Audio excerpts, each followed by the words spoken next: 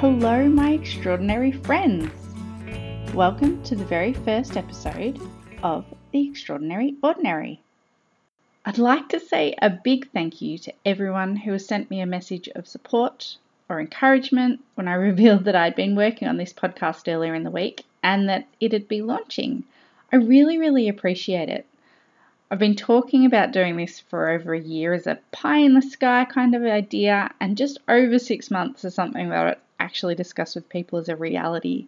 But to be honest, as a queen procrastinator, I found all sorts of excuses to put this whole thing off. Also, every time I'd go to do another stage in the process, I'd realize again that I had no idea what I was doing and would put the whole thing down again.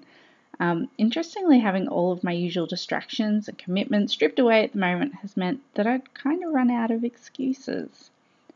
This is my long-winded way of saying sorry about the audio. The other thing that's held me back is that I still have a slightly amorphous idea about what this will all turn into. So I invite you to come on the journey with me, cringe at my inexperience, laugh at the pure professionalism of my whole setup, and please engage with me. Tell me what you like, what you love. I mean, you can tell me what you don't like too, I guess, but you don't have to. And let's see where this whole thing goes. Now, I'm not going to go into it in any great depth about the whole social distancing stuff here, or should I say physical distancing. We're all living it, and all of the media we're consuming is saturated with it, and I, for one, am full to the brim with discussions about it. But I did think that I'd share a few things that have really been making a difference in helping my day-to-day, and in particular my mental health while staying at home. I'll also preface this by saying that I absolutely 100% consider myself a very lucky individual. We have heaps of room, we've got financial security, our house is secure, our lemon harvest had all but been completed when the bottom dropped out of the market, so we're going to be okay. But I am an extrovert with a capital E, and I'm finding this tough. I miss my friends. I especially miss my family. My youngest sister was meant to be in Melbourne right now with my 3-month-old baby nephew, and we were going to celebrate a milestone birthday for her and enjoy Easter together. And every time we FaceTime, I'm just getting a little bit pissy that no one has figured out teleportation yet. So, here are a few things that are helping me. There's a local tulip grower who's taking orders and delivering flowers to the door in our local area, and just having those beautiful little pops of colour around the place has made my heart really happy.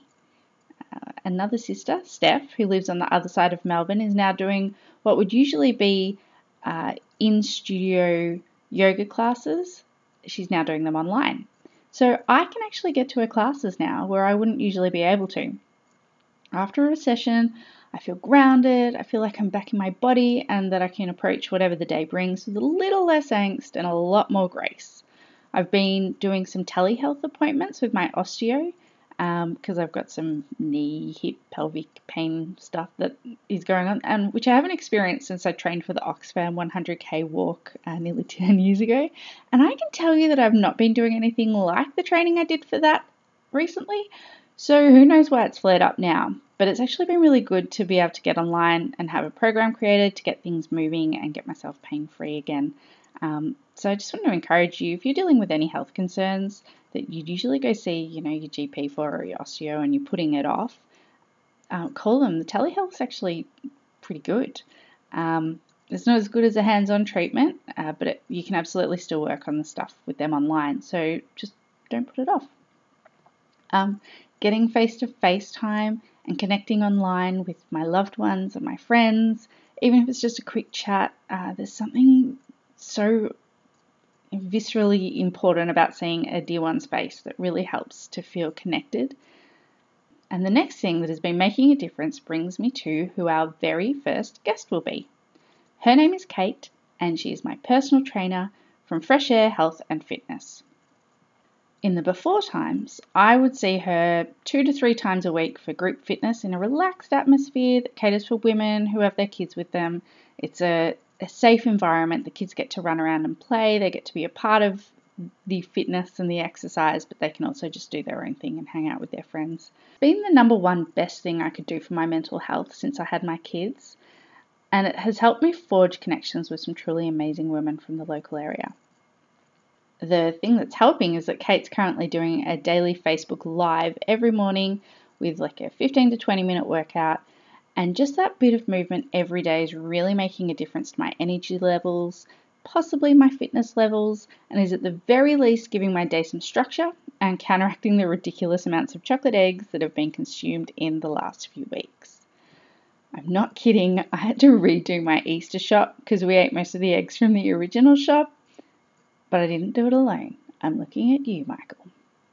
Now, I'm making it sound like I'm a really fit person, eggs aside, but really I just hang out with some really fit people. Kate is my very first interview. She was very generous for agreeing to be my guinea pig.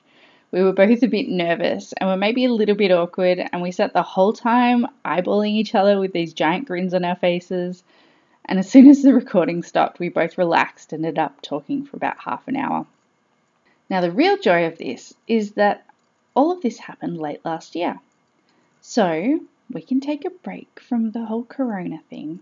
We can go back in time when things were simpler, people could pop into your house, and we could blithely talk about overseas travel plans as if they were going to proceed. Weren't we cute? So, without further waffle, here's Kate.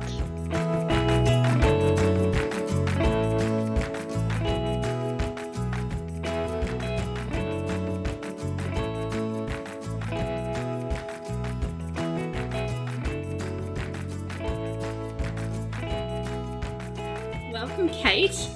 First thing I want to ask you is, have you had an ordinary week or an extraordinary week? But this week, when I think back, I must say it was ordinary with a bit of extraordinary. Just a smatter? Yes, there was a broken toe in there, so that was quite extraordinary. Who? My youngest. Oh, no. Yes. Is she alright? She's fine. She did, though, expect the visit to the doctor to heal her broken toe, which, of course, it did not. A Band-Aid wasn't going to cut that one. No, and she couldn't understand why we had to pay that much money for 2 minutes and still pain. Right. So what does she have to do? Can she? There's nothing they can do. Yep. And an x-ray wasn't advised because it's probably broken and we really don't need to spend money and resources and, we shouldn't be x-raying lots anyway. So the idea is to stay off it as much as possible. Yep. 8-year-olds don't need to walk around. They're fine, aren't they? No, she tried crutches for a day and decided that wasn't quite right for her, so she's just walking less. Oh. Is that the first major injury? Yes. Yeah, okay. I'm a bit nervous about that one. Broken bones. Yeah, well, you know, Ken's is bad enough when there's a scratch, as you will have. You've administered many Band-Aids to wounds that didn't need them, but yes. Yeah, does make me nervous. Well, she might surprise you. Yep. You never know. You never know. I think if she can't see it, it'll probably be fine. Yeah, if it's internal something or other. Oh, God, no, we're not wishing one of those on her. No, of course not. How do we know each other? Well, it must have been about 5 years ago, I think, About that you came along to my fitness classes and brought along Kenzie, and then a few years later, Harvey appeared too. Just miraculously appeared. And we've been coming along regularly ever since. I was thinking about that the other day. I was thinking I probably spend more productive time with you than anybody else I know. It's a funny relationship, isn't it? It is. I spend more time with all my clients than I do with my own family. I know more about my clients than I do sometimes my husband, and it's a privilege. Yep. To sort of hold space for all those people, but then you've got to try and balance it up with the other side. Yeah, it's interesting. I was telling a friend that you were my first interviewee, and she said, I wonder if Kate understands the impact that she has on our community and just on the ladies that you train in general? Well, to that I have to say I'm very blessed in that you all tell me that often. And so it's not a hidden thing. It's very out there, whether it be after class or on retreats or whatever it is. People are very generous with their comments and very forthcoming in their praise, and it was hard to take at first, but I'm sort of getting used to it and understand that I'm valued. Yeah, absolutely, 100%. Yeah, and I think for me personally, not just the fitness, which is, kind of a byproduct. For me, it's like a mental health thing. I have somewhere to go. It's part of my routine. I get to talk to people, but it's also the community that I've been able to be a part of and then kind of, continue to generate as well. Did you have a notion that community would be a part of it, or is it? If I had a thought about it very deeply, which I'm not a deep thinker, so I would have thought that might happen, or you would have wished that to happen. Mm-hmm. And if I had compared it to communities I've been involved in previously, for instance, my athletics club, where I would turn up to training and there were my mates and there was my community, and we'd do our training, our events, our fundraising for the club, our social events with the club, and oh, yes, that was a community. So you would think a fitness business could create that. Mm-hmm. And lucky enough to, as it developed, that everybody seemed to be like-minded. Having said that, they're all mums. They've all got something in common. Well, they're not all mums. There's some grandmas in there, and I did start off with some gentlemen too. But, yeah, the gel just happened. Yeah. It's pretty awesome. Yeah. But you involve yourself, don't you? That's my observation. You put your hand up a lot, or for sure. Whatever it is, I watched my parents put their hands up in our small communities as we were growing up, and I thought that's what you do. So whether it's the business or the kinder or the school or the sporting clubs, you put your hand up and then you get rewarded for that. Friends and fun times. The occasional retreat thrown in. How do you think you're going to go then once the girls are, involving themselves in their own communities? And then, I know you've volunteered at Kinder and I'm guessing you're part of the fundraising committee at primary school. Yep. So are you stretched? No, I have capacity. There's always capacity. I get a lot of text messages from you very late at night. There's always capacity. But as you said, how would I go when the girls move on? Yeah. And there's not a kinder. Well, there's not a kinder now. I've moved on from that. And school, well, that's only a few years away and they won't be involved in primary school anymore. There's definitely ability to be involved in high school, I'm sure. I'm not sure if they'd want me there, however. But, I've just started coaching at my little athletic centre, so even if the girls aren't involved, I would probably still do something along those lines if I'm needed or wanted. So, and then there's always adult involvements like your community house or the CFA, or there'll always be something. That's really cool. I didn't really, there wasn't a lot of that for me growing up, and not for the lack of wanting to. I think Mum just didn't have a hell of a lot of time. But, it's interesting watching and kind of, it's made me want to put my hand up and see how I can help. But I'm always really worried about going, I can help with that, because then I'm like, oh, Jesus. Now I've got to do it. There's no clean clothes in the house.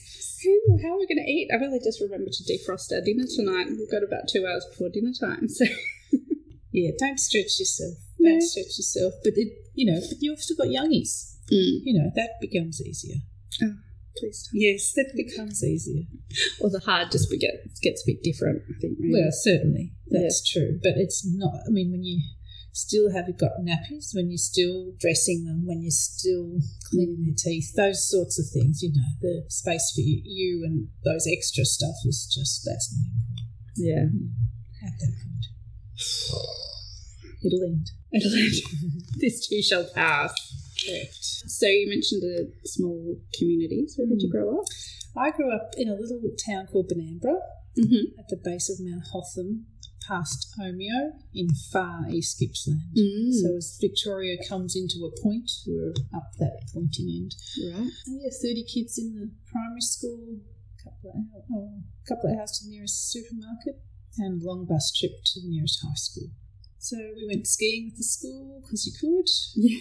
And grew up on a farm, a lot of farming families, and still some very good friends to this day. And it was a lovely spot for my first 12 years. Cool. And what did you farm? My dad had crops, sheep, one horse, and some cattle, but that wasn't his preference. Yeah. And was that something you were interested in growing up, or was it just there? I got out and about with Dad. Not the horse, and he wasn't much into horses, so that was fine. Whose horse was that then? Well, it was his, Chomper, for the little bit of cattle work that he did, but no, it wasn't our preference. Yeah, we drenched sheep. I swept shearing time, delivered the food from Mum's kitchen to the shearers, crutched, branded. Wowzers. Yep. Yeehaw, cowgirl. Yeehaw, that's it. Drove a tractor, that sort of thing. That's so cool. Yeah. I often wonder where, for the listeners, we live on a lemon orchard, and I wonder how involved the kids will be. I tend to be relegated to doing, the books and the admin side of it. I've driven the tractor once, but I don't think I should be in charge of that kind of machinery. But I do wonder, how involved they'll be and what that'll mean for them growing up. It'll be interesting to see. Well, since it's right there on your doorstep, you would think there'd be a bit, especially if there's pocket money and lemon picking involved. I'm sure there will be. That sort of stuff. Yes. They've got a job at the moment. They check the rain gauge in the mornings. So, perfect. See? Start small, grow from there. Every now and then they remember to do it as well, and I remember to remind them. But, it's an interesting one. So why did you move from... Mainly Mum and Dad recognised that the educational opportunities would be limited. We were with a long trip to the high school and a very small high school, and subject choices would have been limited. Some kids went off to boarding school, but Mum and Dad chose to pursue farming in another location. We never owned that farm. Dad was always a farm manager and was invited to manage a farm near Shepparton. And so that was a good opportunity. My sister was heading into year 8 to move when I was in grade 6 and have better options at high school level. Yeah, okay. So near Shepparton, which is where I completed all my high school. That's nice of them. Yes, very thoughtful. Yeah. Very thoughtful. We did a couple of moves around Shepparton, but I stayed at my high school, Wanganui Park Secondary College, which was a fabulous school. Oh, cool. Is education an important kind of value within your family? Yeah, for sure. When you think about it, my mum was of the generation where she didn't finish high school. She would have had to go off to work, left home to do that. And my dad did some extra study rather, but it wasn't the generation that went off to university. So I guess my sister and I are the first to do that. Trailblazers. Did you go to uni? Yeah. What did you study? I studied science at the University of Melbourne with honours in geography and environmental studies. Did you? I did. I had no idea. Yeah. So what did you want to be when you were growing up? See, I can't recall what I would have answered to that question as a child. And certainly during high school, I was a bit flummoxed as to what I wanted to be, but always just held on to that, do the subjects you're interested in that give you pleasure. So I was a math science person through high school and reached my ceiling with physics in about year 10. So I dropped it off, but the chemistry, biology, maths continued year 11 and 12, and had to stick with that philosophy going into what course am I going to do, because I still didn't know what I wanted to do. Yeah. But I do know that I didn't want to be a scientist. I didn't want to be in a lab or anything like that. But I had to just go with I'm enjoying this. Yep. I'm going to keep going. Let's look at science courses. And then it came down to location, in that I didn't want to be in the burbs. Yep. I've lived in a rural or remote setting my whole life. So I wanted to be, if I'm going to move to the city, I'm going to be in the city. Do it properly, yeah. So I wanted to be at Melbourne University. Oh, cool. Yeah. Beautiful buildings. Oh, that was part of the charm. Yeah. Oh, for sure. I love architecture, and to be walking around that uni for 4 years as though it's your second home was a dream to me. Yeah. Did you live in the residences? Or? Just for 2 years. Yep. Mine was Janet Clark Hall, the smallest one, and a very country-focused one, not a lot of city kids just living there because they can, and had some great friendships and good times and a nice introduction to uni. Like, very supported that first year when you got no idea what you're doing. But yes, and I needed to be close to Olympic Park, and so that was another reason for athletics, and to come home from training and have a meal there for me. Brilliant. So that was all leading to Melbourne University. Cool. And so I am the beneficiary of your personal training, and, we often joke that, it's like Celeste Barber's challenge accepted. You show us what the exercise should look like, and occasionally we get close, but not too close. So athletics has always played a big part for you. Yep. Yeah, it's just something I enjoy doing, running. Is it always running? Is that your... Yeah. No, not always running. There was triple jump thrown in there too, and hurdles, which is running, of course, but as a offshoot of running. Yeah, so they were my events over time. It all morphed and changed as I changed and grew and got stronger or not as fast or more endurance. I did change my focus, but athletics has always been a big part of my life. And when did you continue that through till? Was there an end point? There was an end point. Would you like me to start at the start to begin with? Tell me. So I was at a very small primary school at Benambra with a fabulous PE teacher who did the rounds of just the little local primary schools, Miss Mitchell, and all we had was netball and football. That was all that was on offer. But we'd have our school sports once a year, and all the little schools would get together, and we'd compete in our year levels, and I just happened to be good at what they offered. The 100 and 200, a little long jump, and maybe we threw a tennis ball or something like that. Yeah. And by about grade 3, you got the opportunity to go to the next level. And the next level, and that year, that first year when we progressed through the rounds, I, as a 9-year-old in the under 10s, all the way through to Olympic Park in the 100 and 200 metres, and came second in the state for the 200 metres, and went on to represent Victoria as a 9-year-old. Oh, wow. In Adelaide in 1984, I think it was. And we won gold in the 4x100 metre relay that year. And that sort of changed my life. It's like, there's synthetic tracks. We had to go down to Olympic Park, and I'd only ever run on grass and never had a real competition before, except for what my PE teacher, Miss Mitchell, could describe to me. Wow. So that was the start of it. So there's a lot of travel involved then? Well, as a primary school student at Benambra, it still only continued as school sports. Each year until we moved to Shepparton, and I could finally, as a 12-year-old, join Little Aths and experience what that was like, what thousands of kids get to do each Saturday, experiencing Little Aths. And then as a high school student, yes, there was a lot of travel to competitions, and then there was state championships, national championships each year, and lots of success. And that's when my events changed I eventually became a 400-metre hurdler after dabbling in the triple jump 400s as well. And in Year 12 off, I went to World Junior Championships as an Australian representative. World Junior Championships. Yeah. You are a dark horse, Kate. Did you not know that? No. Oh, really?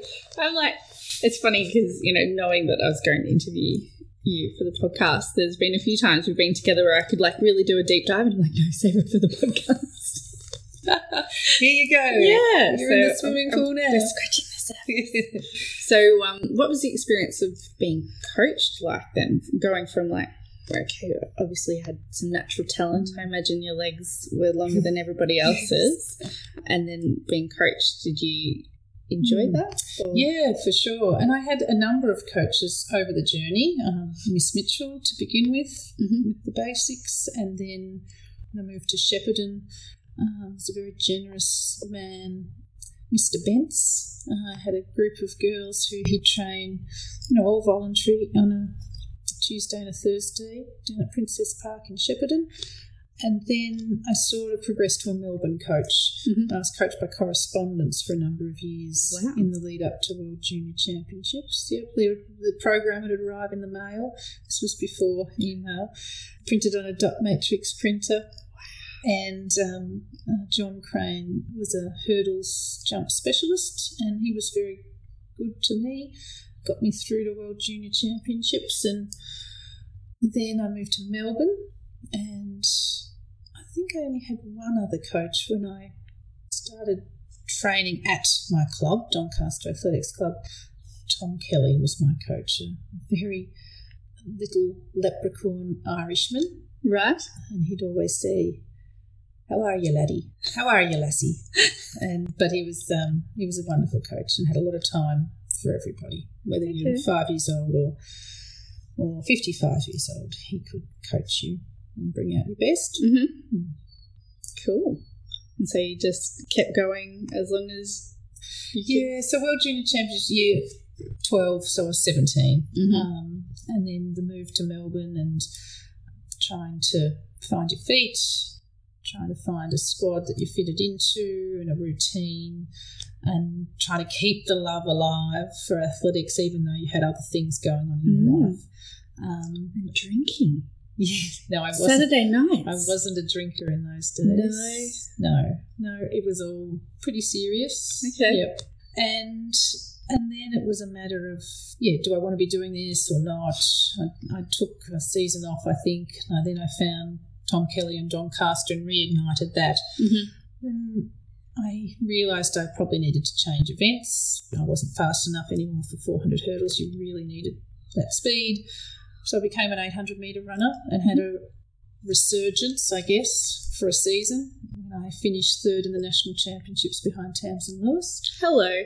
Clang.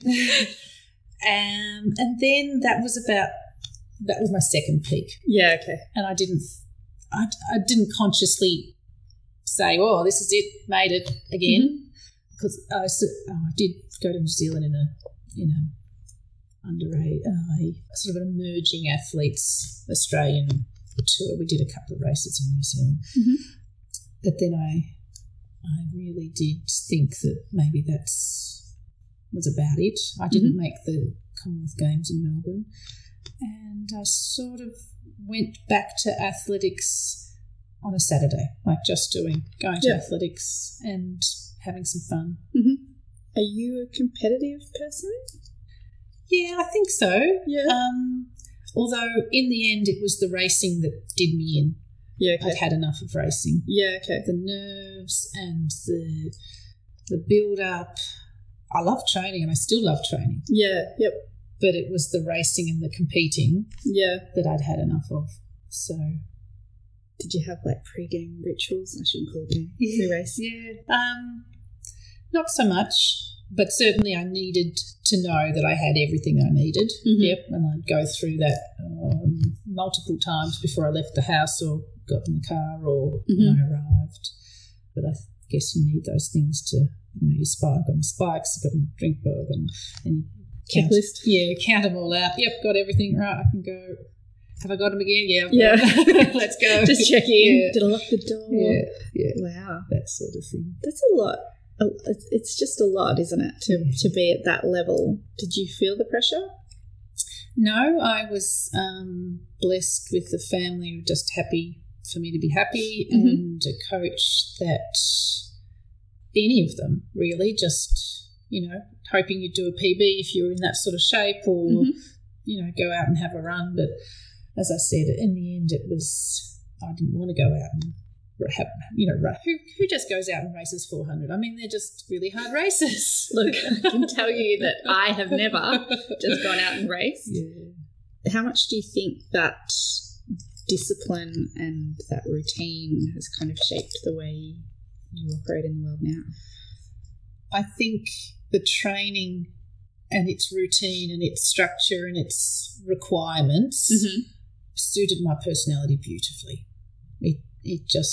It wasn't ever a struggle for me to say, oh, it's Monday, so I need to do this, and it's Tuesday, I need to go to the track. So that just suited me down to the ground, and things like that, ordered, routined, suit me. Yeah. And so I'll seek that out if I can. Yeah. You create it. Yes, I'm always very impressed. So we went away with each other last weekend, and we had a slightly tipsy conversation about a book, and then on Monday you've brought the book, and I'd completely forgot about the conversation. And I'm always just very impressed by it. Sounds really basic, but you always do what you say you're going to do. And I don't know why that is so surprising to me, but it really is. It's kind of a real quality, I think. Thank you. Yeah, well, I do like to follow through. I think it's important. Yes. And you're also, it's like when I have a thought, there's also 17 other thoughts competing with that one thought. And, you can never see into somebody else's head, but I feel like you see things through, you just have the complete thought rather than going, oh, shiny thing over here. Well, I think the 17 things have formed an orderly line, and they know that they need to wait their turn. You just whipped them into shape. Yeah, that's right. They just know. Love it. They know. That's so cool. But you probably haven't witnessed me at home after a long week and I'm tired. Those 17 thoughts can get out of hand. A bit disorderly. And so how do you get up in the morning? Are you like the alarm goes off and let's go? Or yeah, in general, I'm a mornings person. Yep. And I do mornings so much better than evenings.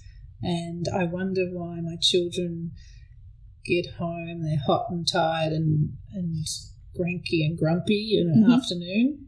I say, oh, yeah, that's what I do. I get home hot and tired, cranky and grumpy in the afternoon. Or my husband points this out to me. Right. So, that's very gracious of you. Yes. It's like, why are they like this? He's looking at me. That's why they're like this. So, yes, I'm very much the mornings as opposed to the evenings. So we get you at peak. Yeah, that's right. 9:30 a.m. You've got to make a schedule that suits. That's not how I get up in the mornings.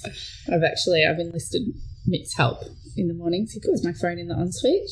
So when the alarm goes off, I have to get up because I just hit snooze. Clever. I'm like, do you know what? I got so much done this morning. He's like, yeah, because you got up like an hour earlier. It's phenomenal. Again, stating the obvious, but are you informed very much by what others think or what you think other people think about you? Oh, that's a tough one. Yeah. Right now in my life, I'm very much my own person, but that comes with being 43, doesn't it?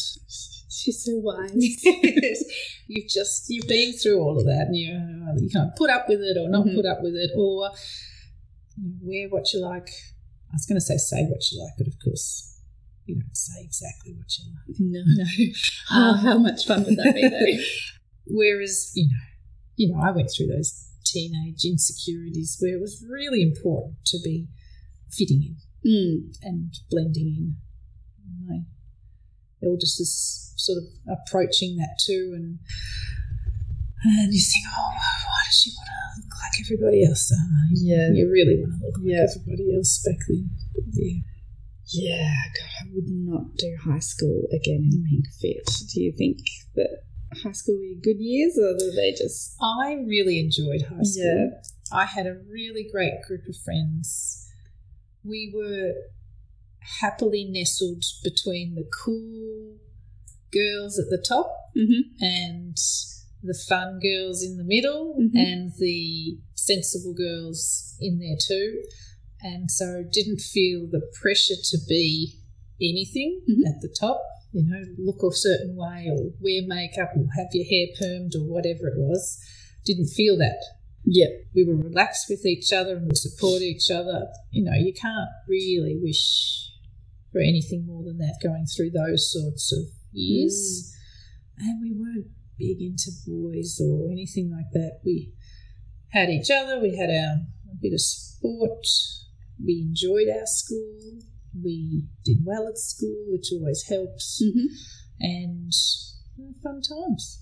That's awesome. I don't know many people who would actually relay that same experience at high school. Yeah. I've got a great group of friends still, but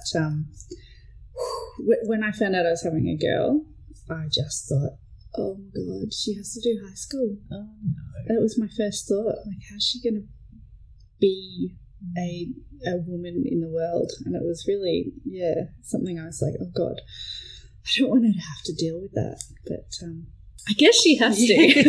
And she will have you to help her. Oh, yes. Yes. Help, I think, hopefully. Yes, definitely. So, do you have those same fears?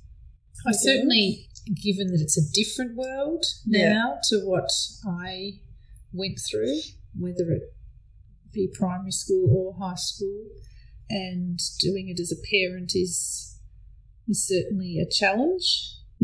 Dealing with the pervasiveness of the internet and the screens and what that means to growing kids. I have fears for sure, but we can only do our best. That is true. That is true. But I know. And, you know, lay your groundwork early and all those sorts of things. But I think still when they get into a certain situation, I'm not sure they'll be thinking of their groundwork. No. And I think some of it you just have to know. Like, you just have to experience it to really learn from it. You can't have someone tell you what it's going to be like, because it doesn't mean as much. No, they'll need to make their mistakes. Yeah.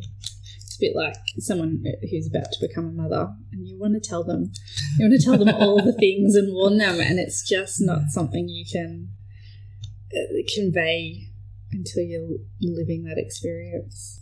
Yeah, it's very true. I remember being in labour with Hannah, and I was cursing my couple of high school friends who had 2 babies each before I had my first. So why didn't they tell me? And you've just clarified that. That's why they didn't. Yeah. All I say is, if you can, just get the epidural. It's my only advice. Yeah. But even then, people were telling me that, and I was like, nah, I can do this. I'll be fine. When I had Harvey, I had the epidural. It was like, oh, wow, it's so much nicer. I just have such a different memory and feeling around that second birth, because there wasn't all that pain. Yep. And I was actually there. I was in the room. But big difference. Yeah. What were your pregnancies like? Awful. Oh, really? Yes. I vomited for 22 weeks for both of them. Oh, jeez. Which, for the second one, not too bad. I didn't go back to work. I was, running my own schedule, so I was at home or just playgroup or whatever, mother's group, whatever it might be. So you could get through it. You could make it to a toilet or, just stay home one day if you felt really, really bad. Yeah. But that first pregnancy, when you're at work, and I was trying to keep it a secret. Even after that, when you're not trying to keep it a secret and you're in a meeting and you need to vomit, I mean, that's not nice. No. That's not nice at all. So I know lots of people have awful pregnancies, and mine was bad, but it wasn't hospitalised, it wasn't life-threatening, it was just a lot of morning sickness. Yeah, just a little relentless. Yeah, running to the train and vomiting in the train, No. Yeah, always had a vomit bag with me. So it's all right, it's okay. I'm fine. I'm pregnant. Yeah. Oh, Lordy. Yeah, no, I just would have the occasional wave of nausea, and every time it would happen, it'd be like, am I hungry? Yes. Or if I eat, am I going to be, I'm not sure what this is. And then I'd be like, and it's like, it wouldn't even occur to me. It's like, this isn't, morning sickness. It'd be like, and then it'd pass and be like, oh, thank God that's not all the time. Because it was, it just hit you. And it is debilitating. Yeah. It is. I remember one weekend, Scott said, let's go to a cafe. I said, okay. So I said, I'm not feeling too bad. So we hopped in the car. We went about 100 metres. I said, I didn't have a vomit bag with me. Stopped. I vomited into the gutter. Yep. So let's go home. We're not going to go to the cafe. Cafe's not happening today. Let's go home. Were kids always part of your plan? I don't think they were a conscious part of my plan, but I never imagined that there wouldn't be children. Yep. And I think that just trying to remember the steps, but I think Scott and I went out for so long before we got married that then it was as soon as we got married, it's like, well, let's have children. This is the next logical thing. Yeah, well, I'm getting older. Yeah. Yep. And how did you guys meet? I was in the city one night. I just feel like I need to tell the listeners, your face just got like, just scrunchy and cute. And I was in the city one night, he was in the city one night, and we met. Oh, just like that. Yep. It was a pub, and I was there with a couple of girlfriends. He was there with a couple of boyfriends. You saw each other over the top of everybody else's head. That's right. We saw each other across the room. And you think that's funny, isn't it? Because if he wasn't there, if he hadn't gone in to see that Warren Miller snow skiing movie, and if I hadn't have gone out for dinner with some girlfriends, that we would never have met. It's just fate. Interesting. Yeah. And how old were you then? 25. Okay. Yeah. And was that it? Were you like, oh, hello, I've met you? So I wouldn't say it was love at first sight, but it was certainly attraction at first sight. And he's a good-looking man. Yes. Yeah. Good-looking man. He was with two other good-looking men. Oh, right. Okay. I better put that in. Yeah. He's in good company. Yes. But it was I wasn't interested in either of them. Who knows? They might have had girlfriends at the time. But I just was interested in Scott, and he came over and chatted, and we then arranged to meet up during the week for a dinner and went from there. How cool. It seems so simple, doesn't it? It does. It does. I actually don't know that many people who met on a night out. There's plenty of stories of hookups, but they really eventuate into something else. Someone's going to be like, Natalie. You forgot about me. Except for me. Yeah, that's right. But God, that was always, every night though you'd go out and you'd be like, am I going to meet the one now? But no. How did you meet Nick? We went to high school together. Of course. I loved him from year 7. No. I asked him out a couple of times and he would always say no. Oh. And then, we started catching up after high school, finished a few years out of high school. And then that was it. Wow. Yeah. So That's I've got amazing. like my year 7 diaries, like I love Mick, and he thinks it's hilarious. But what a cool story. It is pretty cool. Yeah. And I like that. And we got married on our front lawn, and we kind of have a really good understanding of where we both came from, and a lot of mutual friends and shared history. So it is nice. It is. Yeah. Very different.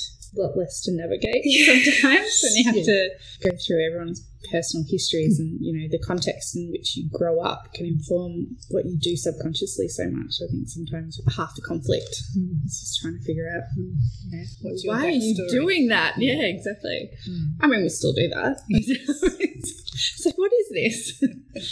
It's a very sweet story, and I think I've still got the Year 7 diary somewhere, so I'd like to see that one day. Oh, I'll have to get it out. Show Ken's. Maybe in 5 years. Yeah, a little bit longer. We're just navigating. My sister's pregnant at the moment. We're currently navigating. But how do people make people? Good question. That is an excellent question. Mick actually set me up for that the other day because Ken's has got a question for you, and he walked out with a grin on his face. And I was like, what am I about to walk into? So it's a fun conversation. It's tough when you've got a child with a very inquisitive mind. Yes. Well, and I was telling her about the umbilical cord because she wanted to know what that was in the baby photos. And I'm like, oh, okay, well, you know, I fed you through your belly button. And then the other day she was sitting at the table and she's like, why don't you still feed me through my belly button? I'm like, well, we found better ways now. You know, you're not also swimming in my stomach still. So, that'll just, you know, swimming in your stomach and feeding through your belly. I mean, it's got to blow their little minds, doesn't it? And they're so, well, her in particular, so literal. You know, conceptual stuff's, you know, very different. So I have to be really careful about how I tell her things. Yes. As I guess we all do. Yeah, sure. So you met Scott, you were 25, and then you went out for a long time. Was there a reason behind that? Were you just... I think we were just... I'm still finding our way in the world. Yep. I think the 7 years of going out's a long time. Yeah. Mick and I were 9. Yeah. Before the engagement. Yeah. So, yeah. And we were busy doing things. Yep. I probably asked him a few times got a gruff, no, that's my job. You are a very good organiser. So, yeah, it was a fun period of 7 years, but then I felt it was time to buckle down. Yep. And so was the pressure mounting, do you think? Was he? Absolutely. Yeah. Absolutely. It was my birthday, I think. It must have been. And the Hawks were in the grand final, and it was all culminating on this sort of weekend. And, that's right, and my mum was coming down to Melbourne, and I said, okay, Scott, all this is happening, and Mum and I are going wedding dress shopping on the weekend. So you better ask me to marry you because this is what's happening. And that's what happened. Oh, how romantic of you. Hallelujah. And was it still a surprise though, or are you like, okay, it's happening now, everyone's watching? Was it? No, of course it was still a surprise. Yep. No, not even a little bit. But he was very sincere, which is the main thing. Mick proposed when we moved into this house, and everyone was watching him the whole day. So that, like, he had the ring hidden in his car while everyone's moving things in. He's like, just don't touch the backseat of my car. That's, you know, I'll get to that kind of thing. And everyone's like, is he going to do it? And so we, you know, people kept engineering us being alone in a room together and stuff. And it didn't happen. And there'd been so many occasions when I was like, okay, it's New Year's, we're away, we're having lobster, it's amazing, it's coming, and then it wouldn't happen. And I ruined so many occasions because I was so just ready. Yes. And so we got to the end of that day and I'm like, you know what? It's been a great day. This is a huge milestone. We're moving to this beautiful house. Like, you know, this is fine. I don't need to do this.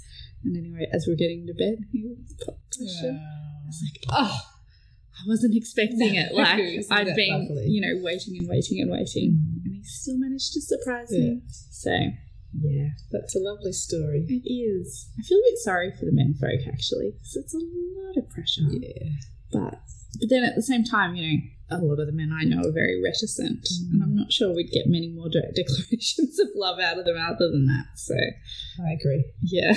It's like, this is my one opportunity, you're right? Just make it happen. Yeah. But the feminist in me is like, maybe I should rethink that. What frustrates the hell out of you? Current government. let's not get political. It's okay. We can get political. Is it the values they're demonstrating? Oh, lack of action. Lack of action. Yeah. I get That encompasses it. Yeah, that's pretty right. well. Yes. Yep. What else frustrates me? When I forget to water the veggies and all that hard work goes to pot. I haven't even managed to keep those Woolworth seedlings alive yet. Ours didn't even come out of the No. I've got a second batch. They're waiting, but I don't know. It's a lot of responsibility. What's your favourite way to procrastinate? If I'm meant to be doing work and the computer's open, the laptop's open, I'll go and find a site that, it's got nothing to do with what I'm looking at. Or at the moment, if I'm in the kitchen, this is the problem with open plan living. If I'm in the kitchen, I'm meant to be doing dinner and Quinn's watching something, I'll just stand there and watch it. Yep. I mean, I'm standing in the right place to be doing the dinner, so I'm feeling like I'm not procrastinating because I'm in the right place. I've probably even got the ingredients out, but I just stand there and watch instead of doing what I should be doing. I totally feel you. And it'll be somebody doing an unboxing video on YouTube or something. Like, it's not even anything. And it's like, what am I doing? Yeah, that's right. Why am I standing here? It's just like a vaguing out for me. What do you do for downtime? Do you have downtime? Yeah, I sometimes, because I'm mobile, I'm in the car, and say I'm needing to fill in time or something, I will just sit there. Sometimes I'll scroll Facebook, and sometimes I'll just sit there and just sit. That's the downtime usually happens during the day between appointments or getting the kids or what have you. Doesn't really happen at home. No. Downtime doesn't happen at home. I always need someone to tell me that I can sit down. Like, it's all right, you've done enough today. Yeah. I know, we shouldn't need permission in our own homes to sit down. But when you're in your own home, like, you just look around and you're like, oh yeah, I forgot about that. That needs doing too. Or I know, it is a sad state of affairs. And it's almost as though you need to earn that. Like, I can't sit down. I need to earn it by doing X, Y, and Z before I do that.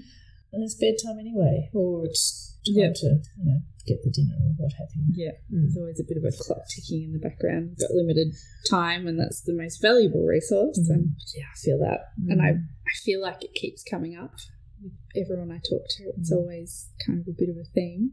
My mum's very good at it. She's an empty nester now, so I don't know. I'll have to wait another 20 or so years. Don't count them. Don't count them. There's a trap. Yeah. So then, what does self-care look like for you?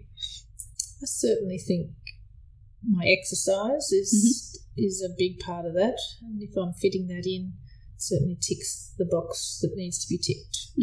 That's the major part. And having a book. Yep. I won't get to it every day, but for instance, I finished a book a couple of days ago. I didn't have one to start, and I did feel very like something was missing. Yeah, okay. And that hasn't always been the case. I went for 9 years without reading a book, but now I'm back into it, or having a little stint at it, or whatever you might call it. Yeah, that's my self-care. Yep. Have you got any book recommendations for me? Well, the one I gave you on Monday. Yes. So that's the Rosie Project. The third one. The Rosie Effect? The Rosie Effect was the Rosie Result is the third one. The Rosie Effect is the second one. Yep, definitely need a read. I'm excited about that one. We're going away on the weekend, and I've got that. Although I noticed, because I also borrowed another book from you on the weekend, and you don't actually fold your pages, and so I've had to use a bookmark. Oh my goodness. And it's a whole other level of responsibility looking after somebody else's book. I reckon that you're qualified to use a bookmark, Nat, and I might be able to navigate it. You do it, yeah, for sure. I'm not a monster. No. I tend to dog your pages, but not other people's. No, you are responsible. Yeah, you're responsible book borrower. Yeah. What is it that inspires you? Like, I guess what I am really interested in, other than just people's stories and their origins and that kind of thing is, I feel like so much of my life is kind of like, get up, rinse, repeat. What is it that kind of makes you want to keep doing it and inspires you to stick on the treadmill? Yeah. For me, it doesn't feel like a treadmill so much. It's probably a good start. Yeah, it is. I mean, there's certainly things I have to do every day. I have to get the kids to school and pick them up. But in between, my work, for instance, every day is different, so that there's variety in my life. Even if it's the same people and the same location, you can throw other factors in to make it different. And my kids inspire me to, do it better or try something different or, let's go to the pool after school instead of going home. That smashes the treadmill. Yeah. Are you aware of them watching you? Like, do you feel like you're being an example, or are you just kind of living life? No, I'm not aware of being an example, really. I'm just mum. About 70% of the time I'm grumpy mum. Yeah. I'm aiming to lift my game a little. But one thing... I feel like that's a two-player thing, though. Like, if they just did what we asked them to do the first time round. Yeah. True. But one thing recently on the news made me think that maybe not so much inspire them. Oh, sorry, you said they were watching me, something. Made me think, maybe... why doesn't everybody do that? I'm not sure. It was about parents on their phone by the swimming pool when they needed to be engaged in actively supervising their children. Right, yep. And what can swimming pools do about this and how much of a problem it is at the moment. Right. And, could they be turning off the Wi-Fi? Should the lifeguards be going around and asking people to put their phones in their pockets? But I have always been in the pool with my children. Right. Not on the side. And it's like, well, maybe that is, just one thing. So maybe I am, if they're watching me, that's a good one for them to watch. Yeah. Get You're actually involved with you. Yes. Yeah. Don't just sit on the sidelines. As a bystander. Yeah. Yeah. I'm aware of that to an extent, particularly with the pool. I do not like wearing bathers in public, but I don't want them to see that. So I put them on and I get in the pool and well done. Yeah. What's your relationship with your body like? My body has done a lot for me. So I have a positive relationship with my body. I'm very grateful to it. There was all that sport, of course, and then there was 2 children. Yep. And it's now, I could say, my vessel for my work. Absolutely. I have to show people things, how to do things, and we try and emulate as best we can. So I'm very grateful. For what it can do. That's really cool. How do you find that your clients, and we don't want to put anyone in it, but do you find that that's the general attitude that people have, or do you see that change from when people start coming to see you too? In a perfect world, they would come to my classes and realise that their body is amazing. It carries them from X to Y to Z. It grows human beings and births them and gets a little bit broken along the way. And we all need time, and sometimes that's decades to get over that. And I hope that a couple of things they take away is that we need to bounce back, because there's no bounce back. This is your body. And I hope that the language that's used in class around being fit and strong and not looking a certain way is strong enough that they come to class, they get fitter and stronger, more agile, more able to do the things they want, and then they can leave with a certain respect for their body. Yeah. That's what I would hope. I would say that you do a good job of that. I mean, the talk it's not all about weight loss or, on the occasions when someone's like, oh, I'm terrible at that, there's always a reframing around it, which I like. It's a very positive atmosphere. That's the intention. Yeah. I can't always get to everybody. No. Or hear every conversation, but I would hope that's the general gist of where Fresh Air Fitness is. Yeah. And accepting and understanding, celebrating, and being kind. Be kind to yourself. Yes. Yes. I like that. So you can be kind to others. Yeah, absolutely. It kind of starts inside, doesn't it? That self-talk has to gel with the outside self-talk, but it's a practice. Yeah. We're not perfect at that. None of us. No. No. Well, I think I've covered most things. Oh, you've done a bit of travel though as well, haven't you? You haven't even covered travel. Oh my goodness. What time have we got you till? You're right. Yep. So did you do much travelling in your youth? Family holidays were very local. Dad, being a farmer, wouldn't like to leave the farm. Mum, needing a holiday, would try and get us away for a weekend or maybe a week. Very lucky to have an aunt who had access to a house in Dented Head down past Geelong, which we could use for a week with them and cousin fun. And then started to broaden my horizons as an adult. A couple of months in Europe backpacking just when I finished uni, and Scott and I went to South America for a little bit when he had some long service leave. Was that pre-kids? Pre-kids. Yep. Yeah. We travelled to New Zealand a few times. For the snow? For the snow and for the hiking. Okay. A lot of our holidays, when we were going out, I had to join into his school camps. So of course. We went to New Zealand on school camp. Yep. We did Tasmania on school camp. We did Talikana on school camp. I did a lot of school camps in my 4 weeks annual leave each year. And last year we took the family for a little 3-week whiz through Europe, which was amazing. Yeah. Was it nice having kind of those fresh eyes on things? Yeah, absolutely. Because I certainly didn't go to Disneyland when I went through Europe 20 years ago, and it was good to go slow. Yep. You have to kind of build in those breaks that probably everyone needs. Yes. You come back from holiday, you're like exhausted.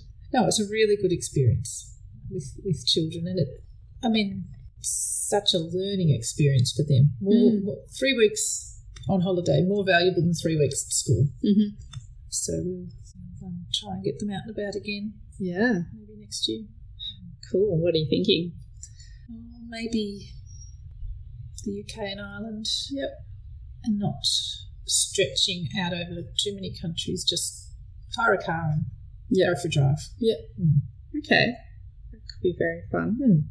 And is there anywhere you've been that you really want to get back to, or are you? I would say that there's still more to explore before I go back anywhere else. Yeah, okay. I haven't been to any of the Scandinavian countries. Yeah. Or I lived in Canada for 6 months, so I've done a lot of Canada. What was that for?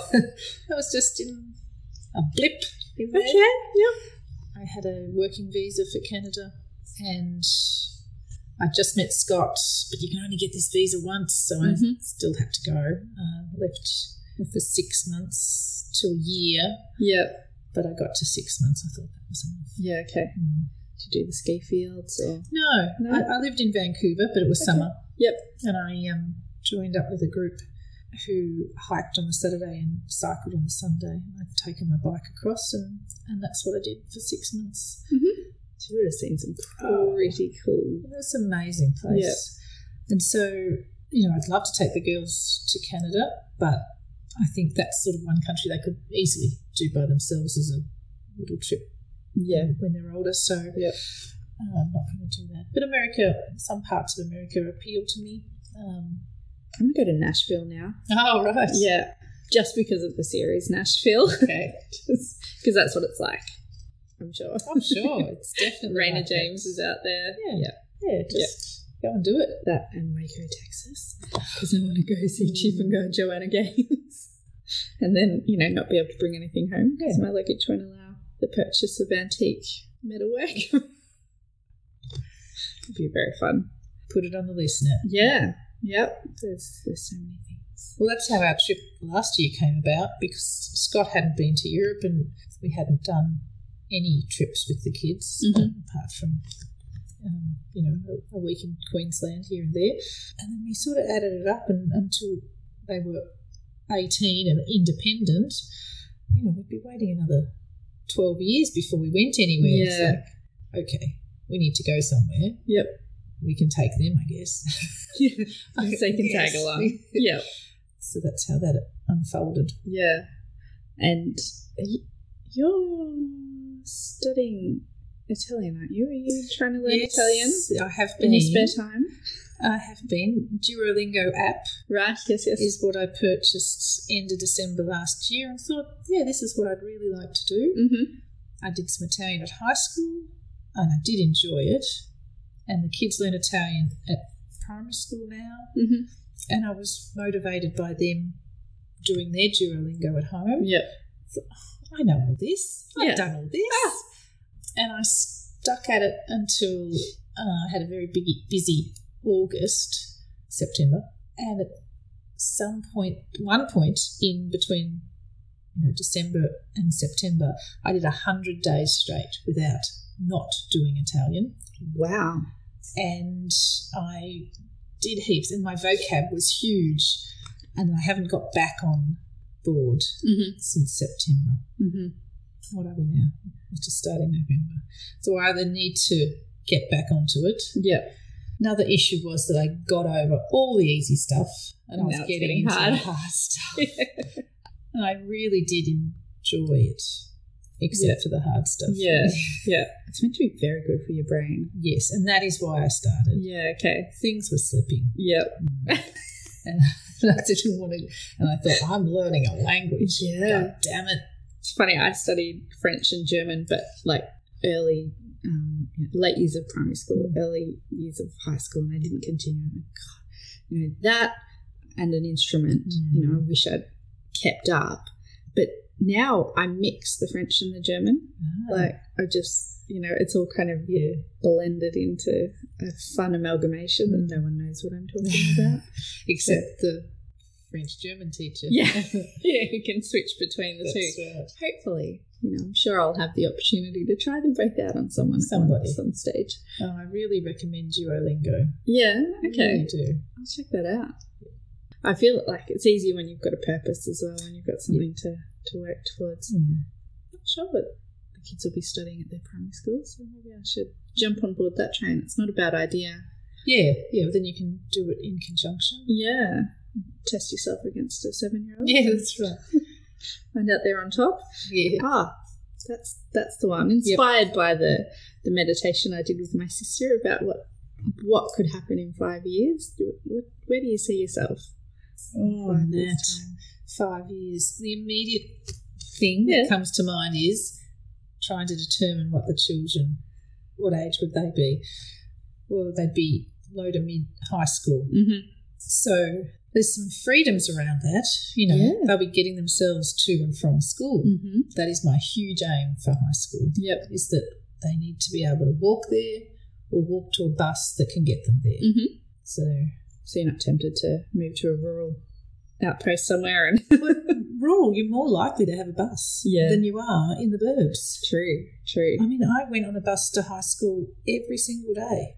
I never got picked up or dropped off. Mm-hmm. That just doesn't happen. Yeah. So maybe I am going to move to a rural place where I can get a bus. So if the kids are a bit more independent, I can also, whether that means fresh air can extend its hours. Yeah. Or whether I've moved on from fresh air and have another job, sitting and talking to podcast people. Yeah. Well, you could be on the interview circuit. Maybe you could be a motivational speaker. That's it. Yeah. For all mothers out there. I love it. Well, thank you very much for coming in and chatting and being my first person. Absolute Extraordinary, pleasure. ordinary person. It's been a lot of fun. It has been, and it's been really nice getting to know you a little bit better. Ditto. Yeah, very nice. Thank you very much. Thank you. So that was Kate. Isn't she lovely? Of course, we chatted for ages again after the mics were off, and after she left I thought of a million things I still wanted to ask her, and we didn't even get into the obvious things like her career before kids or what it was like starting up her PT business, so maybe I'll get her back one day to get the rest of the story. I'm particularly interested in her time in local government. Kate's been really proactive in helping us engage as a community with local council around issues in the local recreational areas and having a say in how these areas are funded and developed. So it'd be really interesting to get her take on all of that. You can find Kate on her Facebook page, Fresh Air Health and Fitness. If you're local to the Yarra Ranges and would like to come along to Kate's classes or get some PT with her, when we can all get into hugging range again, I can't recommend her highly enough. And if you're interested in joining in with her daily Facebook Lives, then jump on her page and you can join in with the private group and get your body moving. I'm going to go see if I can locate those Year 7 diaries, and I'll share if I do. Make sure you're following Extraordinary Ordinary on Facebook or on Instagram. And thanks again for listening. I hope you have an extraordinary week.